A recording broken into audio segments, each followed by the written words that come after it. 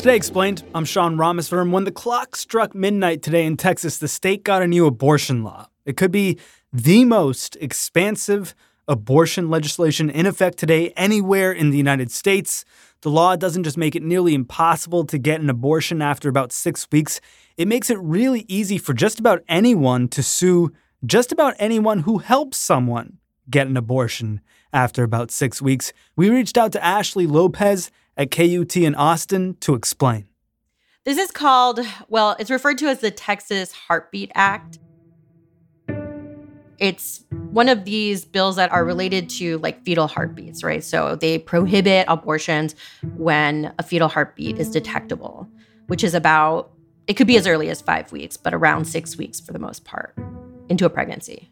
And 5 to 6 weeks, just to be sure here, means that you could not even know you're pregnant, but have missed the deadline to get an abortion because you maybe don't want the pregnancy. Right. And, there's a really small window of time between, for many people, when they find out they're pregnant and can get an abortion before this law. Because, in Texas, there's not a lot of providers for such a big state. You have to travel far. There's a 24-hour window that you need to clear in order to get an abortion. You need to have a sonogram. There's just like a lot of hurdles that already exist in Texas. So the idea of like finding out you're pregnant in time to meet this new window is seemingly impossible. Actually, abortion providers say about 85% of people, this is like their estimate, about 85% of people who would otherwise be getting an abortion in Texas are not going to have access to clinics for the procedure now that this law is in effect.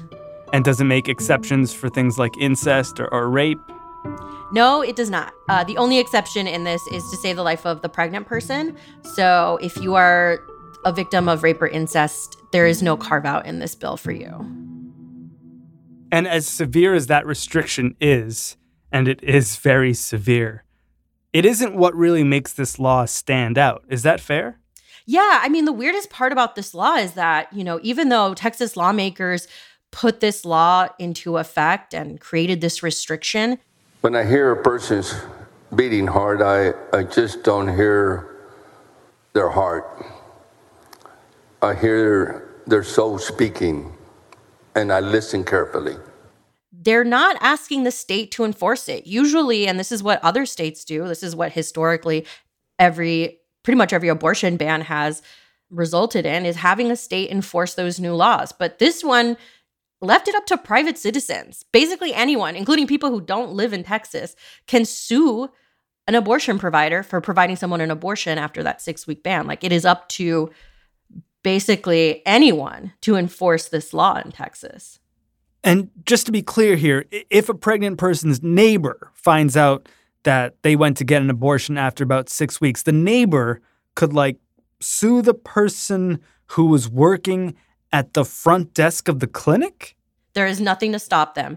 And that neighbor is now flushed $10,000 and that person is fined and in civil court. Yeah. What exactly are the parameters of this? Does this sort of new way of enforcing an abortion law have restrictions? So it's really broad, which is why I think before this law went into effect, actually lawyers from across the state and judges raised a lot of concerns about this because this doesn't exist in practically any other kind of law. Like, usually when states create restrictions, they want to enforce them. And, usually when you sue someone, you have to prove they harmed you. Like, in what situation, and the one that you presented, like, in what situation is the neighbor hurt by this woman having an abortion? Like, this is outside of how the law usually works.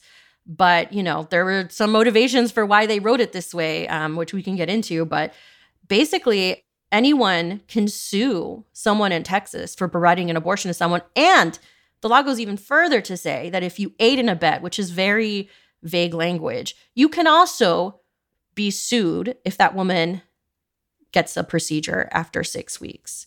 If a friend gives you a ride to get an abortion after around 6 weeks, is that aiding and abetting an abortion? I think no one can really give you this answer. This is also part of the concern. It's very vague. Presumably, anyone who provides any kind of support, whether it's emotional, financial, like you mentioned, just a ride, just like logistical support, could be subject to this. And in fact, I've talked to social workers like rape crisis counselors, for example. Rape crisis counselors have to walk women through their options, especially if they ask for it. And if some woman goes to get counseling and asks about her options and then eventually gets an abortion outside of a 6-week window, that person could be liable for doing their job. I mean, it feels like this has to have parameters. If someone consults a teacher or a coach or a friend about whether or not they should get an abortion, could that be considered aiding and abetting? Pretty much. I mean, at least right now, there's no clarity on this. So everyone is kind of operating with the assumption that they could be liable here. I mean, this is untested. There is no law like this in the country. This kind of enforcement doesn't exist in other kinds of restrictions like this. So this is kind of a whole new world, and no one really knows what to expect. And honestly, it doesn't really matter, because all it takes is for someone to just allege that you broke the law in order for you to have to deal with legal fees. It's civil court. It's going to have an effect on anyone who is targeted by this. And even if it's found that they did not do anything unlawful, they still are not going to recoup those costs and that time and the, frankly, stress of being sued for this. What's the story behind this very exceptional law? Who came up with it and who is promoting it?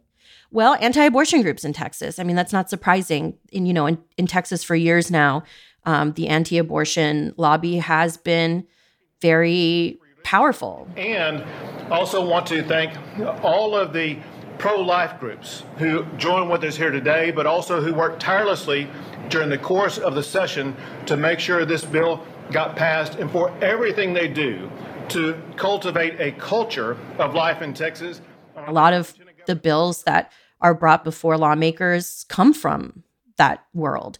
And their whole impetus, and this is something they openly admit, which is that they were trying to figure out something that would be hard to stop in court.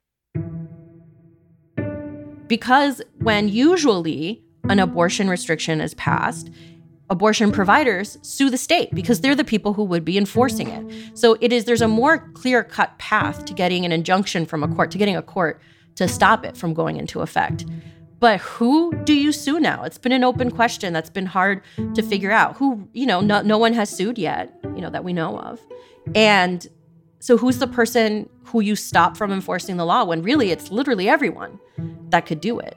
All the same, the Supreme Court had an opportunity to block this last night. What happened? Well, nothing really happened. This went before Justice Alito because he is the justice that is assigned to Texas. So when there are emergency requests like the one that was filed here in Texas by abortion providers, he is the justice that is tasked to deal with it. And he didn't block it. Nothing happened. So as of midnight today, it's been the law in Texas.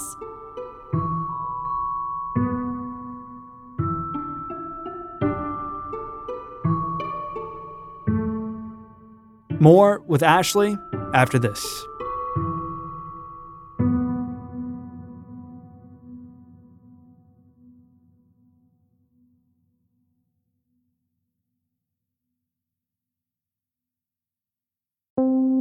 Support for Today Explained comes from Mint Mobile, the only cell phone that tastes good. When the deal is too good to be true, there's probably a catch, right? That incredibly cheap flight to Europe, you probably can't bring a bag or pick your seat or use the restroom. So when I tell you that Mint Mobile offers wireless plans for just $15 a month when you purchase a 3-month plan, you're probably wondering, what's the catch? Well, according to Mint Mobile, there is no catch. According to Mint Mobile, it's only $15 a month, and their plans come with high-speed data and unlimited talk and text delivered on the nation's largest 5G network. To get this new customer offer and your new 3-month unlimited wireless plan for just $15 a month, you can go to mintmobile.com/explain. That is mintmobile.com/explain. You can cut your wireless bill to $15 a month at mintmobile.com/explain. $45 upfront payment required, equivalent to $15 a month. New customers on first 3-month plan only. Speed slower above 40 gigabytes on unlimited plan. Additional taxes, fees, and restrictions apply. See Mint Mobile for details. Support for Jay Explained comes from FX's The Veil, starring Elizabeth Moss. If you like spy thrillers or indeed Elizabeth Moss, then you might want to check out FX's The Veil. It's an international spy thriller that follows two women as they play a deadly game of truth and lies on the road from Istanbul to Paris and London. Oh, I'll go. One woman has a secret, same here, and the other has a mission to reveal it before thousands of lives are lost. FX's The Veil, now streaming only on Hulu.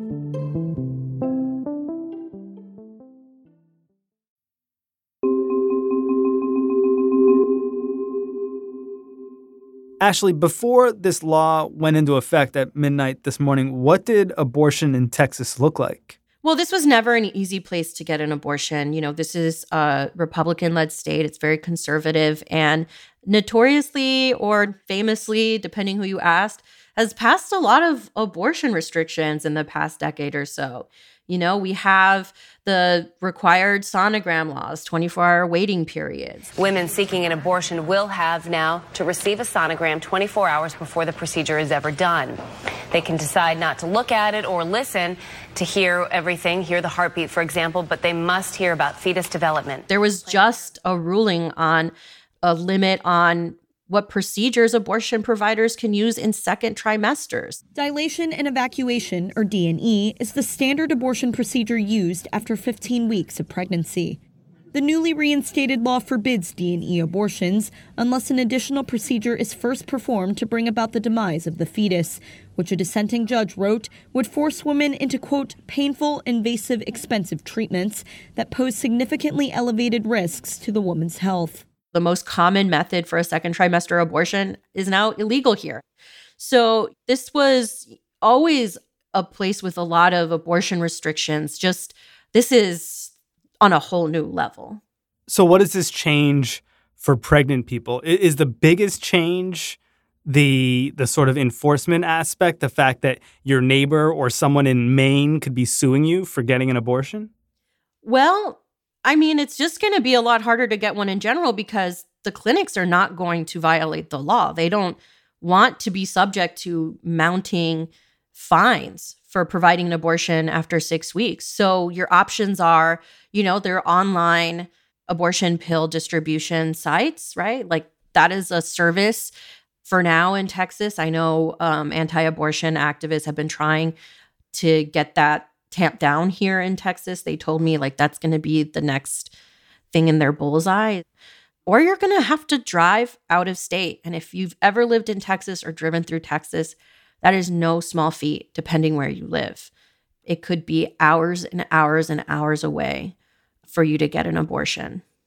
What are abortion clinics in the state doing? Are they just closing up shop? Are they living in fear now? Well, they're not closing up shop. They can still provide abortions if someone comes in early enough before there's a fetal heartbeat. It's just so small. Like that's such a small percentage of people who get an abortion because, you know, most people don't figure out they're pregnant until after that 5 or 6 week period. But many abortion providers, including Planned Parenthood, provide other services, cancer screening, stuff like that, birth control.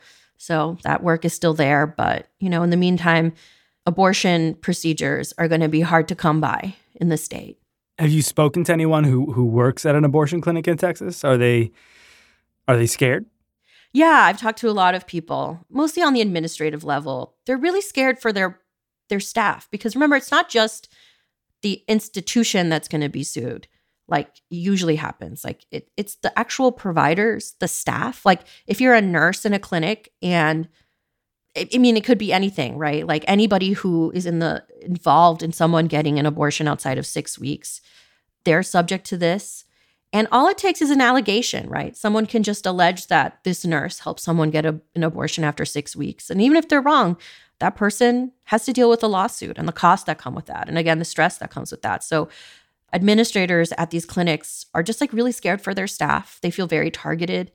And of course, they feel really sad for the patients that they could be helping. For them, you know, this is why they do this work, is to help people who are in a tough time. And so they feel like they're not able to do what they're there to do. So an administrator who hands someone who wants an abortion at a clinic a clipboard could be liable to a lawsuit and end up paying a fine of what? $10,000 is what people are potentially liable for. So, and that is the low point because you could be required to pay like attorney's fees for both sides. And, you know, this is what abortion providers are actually really concerned about because they feel like this could become a cottage industry for folks, right? Like there's no cost to you alleging and suing people really unless, especially if you get legal help from like an anti-abortion group. But it could be easily abused is their fear. And it's not just people who work at abortion clinics that could be caught in the crosshairs of this. You know, I talk to folks who are, you know, social workers, people who specifically rape crisis counselors who provide women support if they have been sexually assaulted. And part of their job is to field questions about people's options after something like that happens. And stuff like abortion options comes up. I talked to a woman, Monica Faulkner. She's been a social worker here in Texas for 20 years, and she's worked a lot with rape victims. And she said, I know for myself, ethically as a social worker, my code of ethics would require me to give a client information that they requested. She feels like it is her ethical duty to field those questions regardless of the law. And I know that my fellow social workers will also do that. Like it would be reckless and almost a disservice to the people that she's supposed to serve if she shields herself from answering those questions in the event that that person eventually gets an abortion. So we're putting ourselves at risk in doing so. I mean, this feels like an obvious question, but I'm going to ask it anyway. Was this meant to be a direct challenge to Roe v. Wade? Is that the intention here? So I actually talked to John Seago. He's the legislative director for Texas Right to Life. He's a key figure when bills like this get drafted in the Texas legislature. And to him, this is not what this is. Because he told me this, he believes that, you know, there are other challenges that were headed to the Supreme Court, like the Mississippi ban, a bunch of other laws like this ban that were destined for the Supreme Court because they were following the regular sort of legal framework that everyone goes through, right? Like sue the state that's going to enforce the ban. It goes to a district level court and then an appeals court, and then it heads to the Supreme Court. So, you know, at least anti-abortion groups here say they didn't feel they even need to directly affect Roe v. Wade. What they saw this as a way to make sure that this law did not get stopped in court, that the courts were all the way skirted from getting involved in this process because they feel because Roe v. Wade is still the law that it would be stopped from being enforced. And they were right because look, other states were banned from enforcing this law. And in Texas right now, it is law and it is in full effect because it has been a really strange legal journey for this because it was written to be a strange legal journey for anyone who wanted to stop it. So what comes next? Is this going to get challenged? Can it get challenged now the Supreme Court hasn't done anything? Might the Supreme Court do something or what? I mean, Justice Alito can do whatever he wants. He can literally weigh in and issue the emergency injunction whenever he wants, if he wants to. The other venue here, the other, I guess, way this could work is someone gets an abortion after 6 weeks. Someone sues. And then that person who is sued can sue for damages and fight the constitutionality of this law from the perspective of someone who was directly harmed by the law. So it might come down to someone going out there and trying to get an abortion who has to then fight this law themselves all the way up to the Supreme Court. Yeah, I think it's almost inevitable that someone will be sued. And if that person is sued, there are people waiting in the wings to sue back. Ashley, thank you so much. Thank you.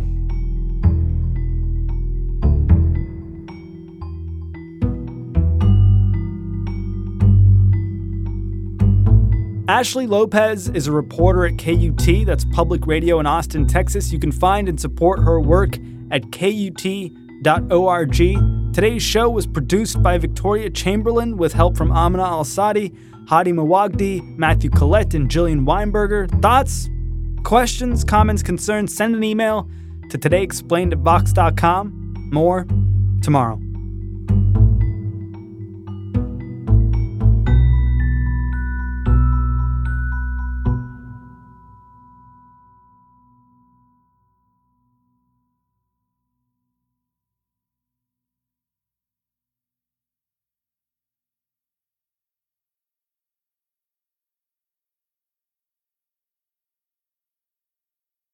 Support for this show comes from Fundrise. Buy low, sell high. It's easy to say, hard to do.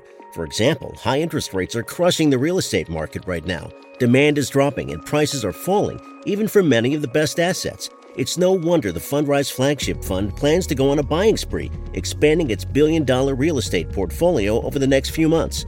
You can add the Fundrise Flagship Fund to your portfolio in just minutes, and with as little as $10 by visiting fundrise.com/Fox. Carefully consider the investment objectives, risks, charges, and expenses of the Fundrise Flagship Fund before investing. This and other information can be found in the fund's prospectus at fundrise.com/flagship. This is a paid advertisement.